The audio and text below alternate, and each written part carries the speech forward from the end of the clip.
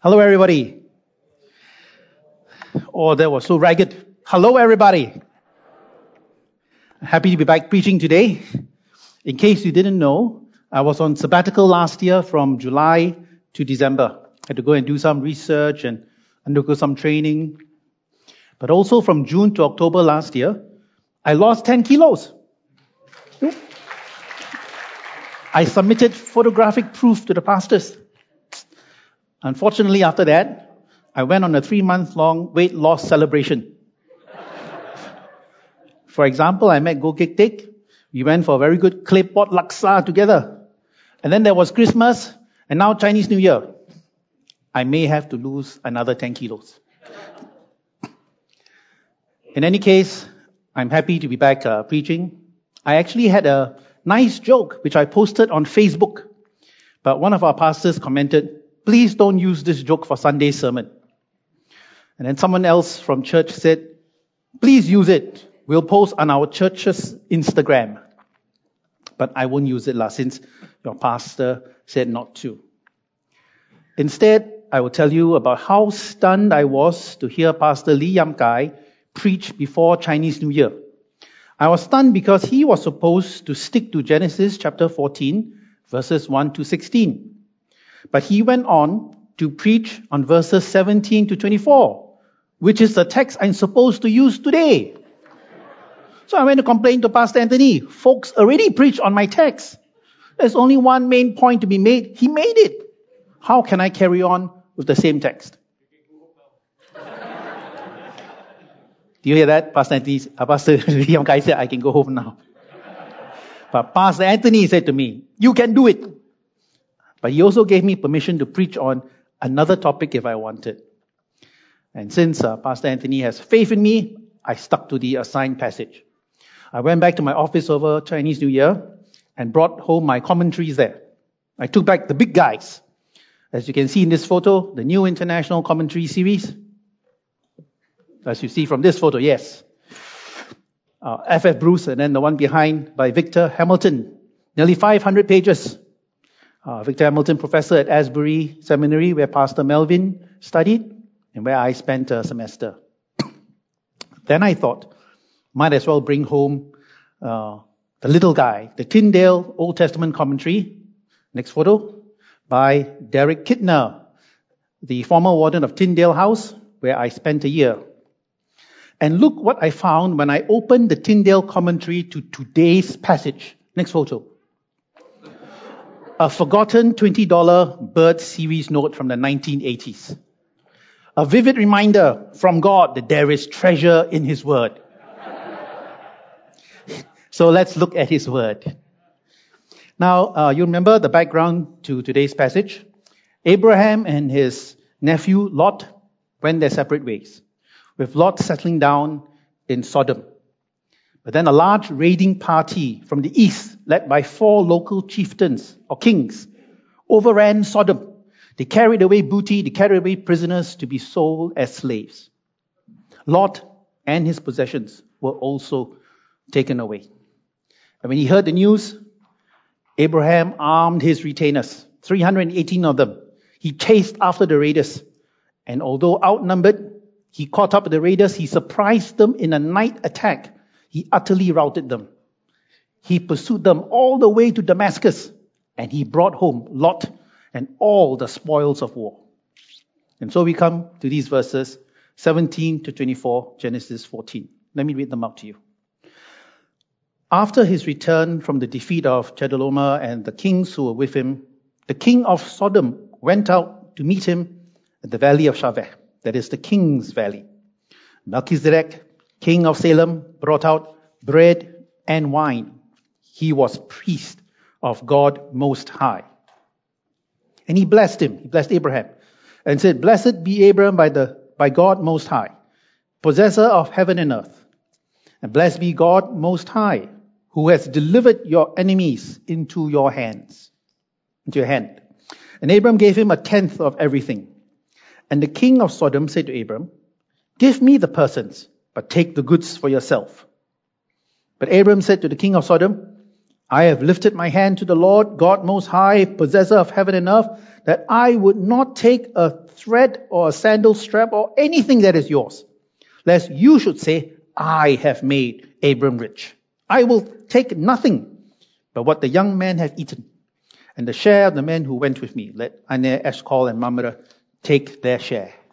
And this is the word of God. Come, let us pray. Father, we thank you for this story. As we look to your word now, we ask you please open our hearts, speak to us, Lord, and give us understanding. Amen. So, a grateful king of Sodom, a guy called Bera, he comes out to welcome the victorious Abraham and to receive back his people. But they are joined by Melchizedek, king of Salem. The name Melchizedek is made up of two Hebrew words, Melech, meaning king, and Zadok, meaning righteous or just. So Melchizedek could mean, my king is righteous, or king of righteousness. And this king is from Salem, which is Jerusalem. Jerusalem, after all, meant city of Salem in the ancient languages. Melchizedek is also priest of God Most High. Now, Melchizedek is a Canaanite, and we would expect him to bless in the name of one of his own Canaanite gods. But whatever this title, God Most High, meant to Melchizedek's predecessors and successors, here in today's passage, it clearly refers to Abraham's God, our God. And Melchizedek offers Abraham and his soldiers, his retainers, bread and wine. You might say very much like Holy Communion. And Melchizedek blesses Abraham with a blessing that focused on God, because Melchizedek knows that God is the real source of the victory. In turn, Abraham gave Melchizedek a tenth of everything. Abraham gave a tithe. In contrast, the king of Sodom wants to give Abraham the recovered property. Just return my people, he says. But Abraham declines because he does not want to enrich himself from this military action. The thing to note here is that Abraham gives a tithe to the priest king Melchizedek, priest of God Most High. Now, what is a priest? A priest, technically, is a mediator, a middle person, someone who connects you to God and the divine. So in Israelite temple worship, for example, the priests were the ones who performed the sacrifices on behalf of everybody. Yes, you brought your offering to the tabernacle or to the temple, but it was processed by the priest. The priest slaughtered the animals. The priest poured the blood. And only the priest could enter the tabernacle or the temple. Only the high priest could go into the Holy of Holies, the inner sanctum of the temple. Now, Abraham's own great-grandson would be Levi, or Levi, through whom the Israelite priests, the Levites, trace their lineage. Israelite high priests trace their line to Aaron, Moses' brother. But here, in Melchizedek, is a priest from Jerusalem who is not a Levite, who is not in Aaron's line. And in the New Testament, in Hebrews chapter 7, the writer there contrasts Melchizedek with Jesus to say that there is now a new priestly order, not from Levi's or Aaron's line, but from Melchizedek's line. See here in Hebrews chapter 7, verses 1 to 4. For this Melchizedek, king of Salem, priest of the Most High God, met Abraham returning from the slaughter of the kings and blessed him. And to him, Abraham apportioned a tenth part of everything. He is first, by translation of his name, King of Righteousness.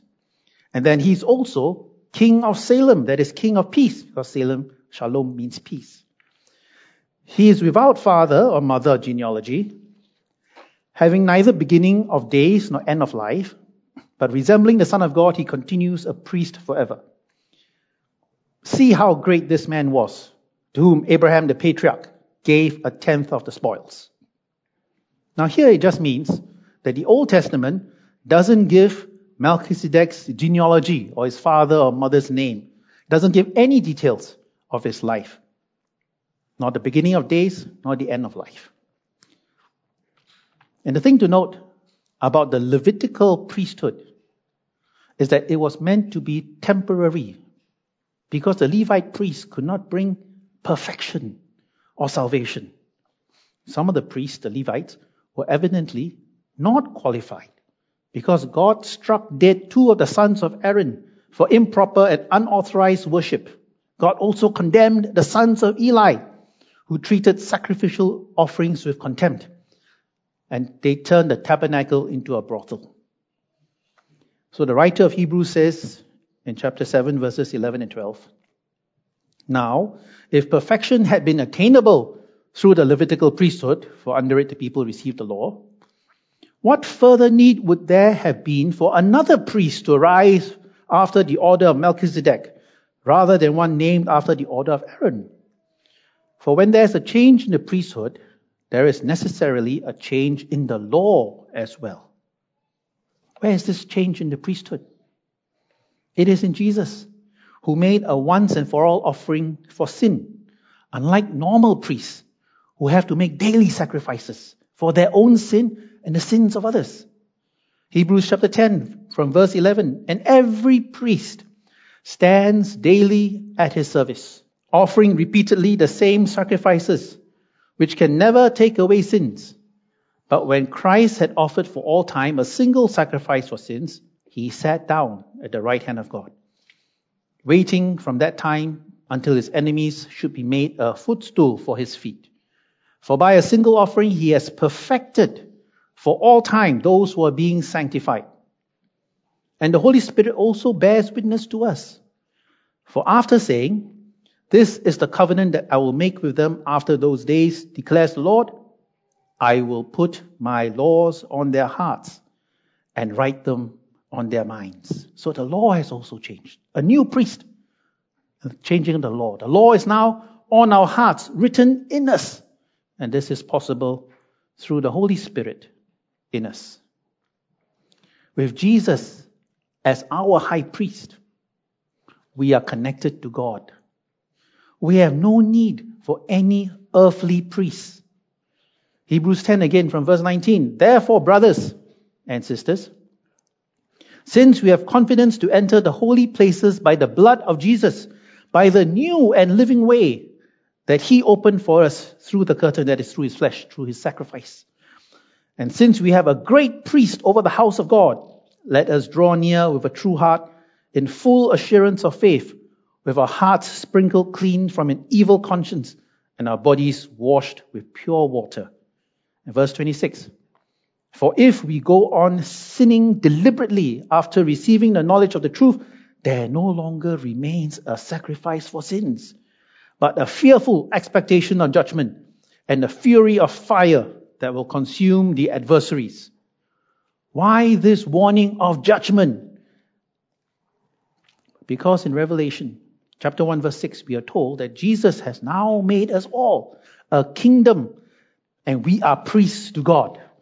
Again in Revelation chapter 5 from verse 9, the creatures and elders in heaven, they are singing a new song. And the new song goes like this: by your blood you ransom people for God from every tribe and language and people and nation. And you have made them a kingdom and priests to our God, and they shall reign on the earth. We are a kingdom now of priests, all of us.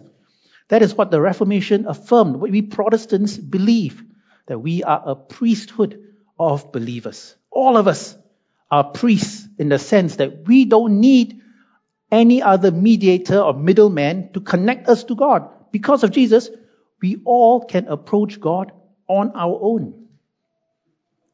And we should approach God with a true heart, in full assurance of faith, with our hearts sprinkled clean from an evil conscience, as it says in Hebrews chapter 10. What does this mean for us? Firstly, if you can approach God on your own, pray more. People like to ask pastors to pray. But the prayer of pastors are not necessarily more powerful than yours. Yes, pastors' prayers may flow better. We are able to articulate our prayer better, especially in front of others. But that is because we have more experience praying. Pastors pray more. John Wesley spent 2 hours at least every morning in prayer before he started the day.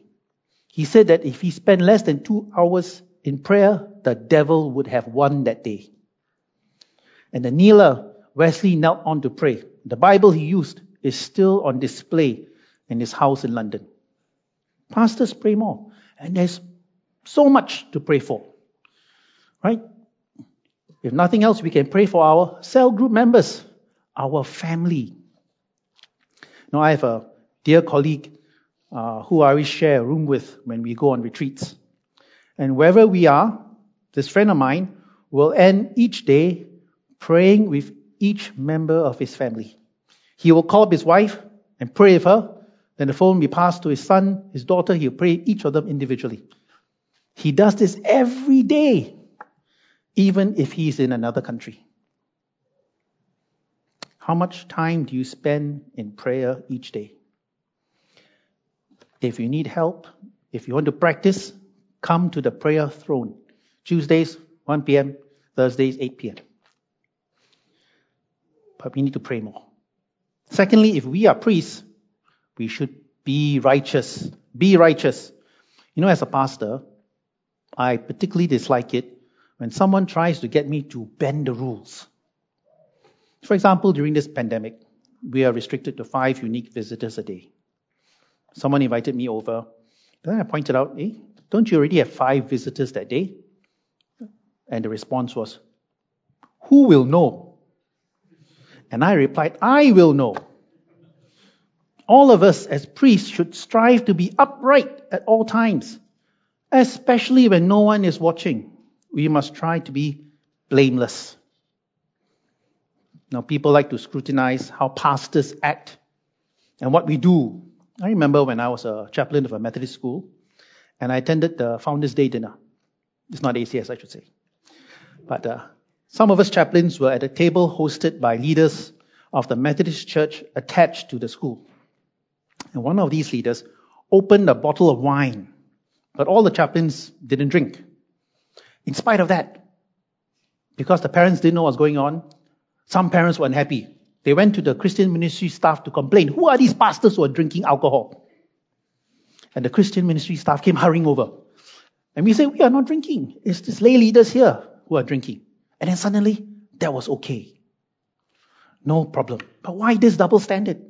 If we are all priests, then the same standards should apply. You should scrutinize your own behavior, your own lives.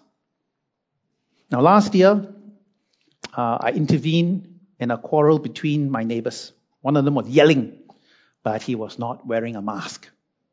So I told him, please go wear a mask. And he replied, you don't have to correct me about wearing a mask. And he continued arguing.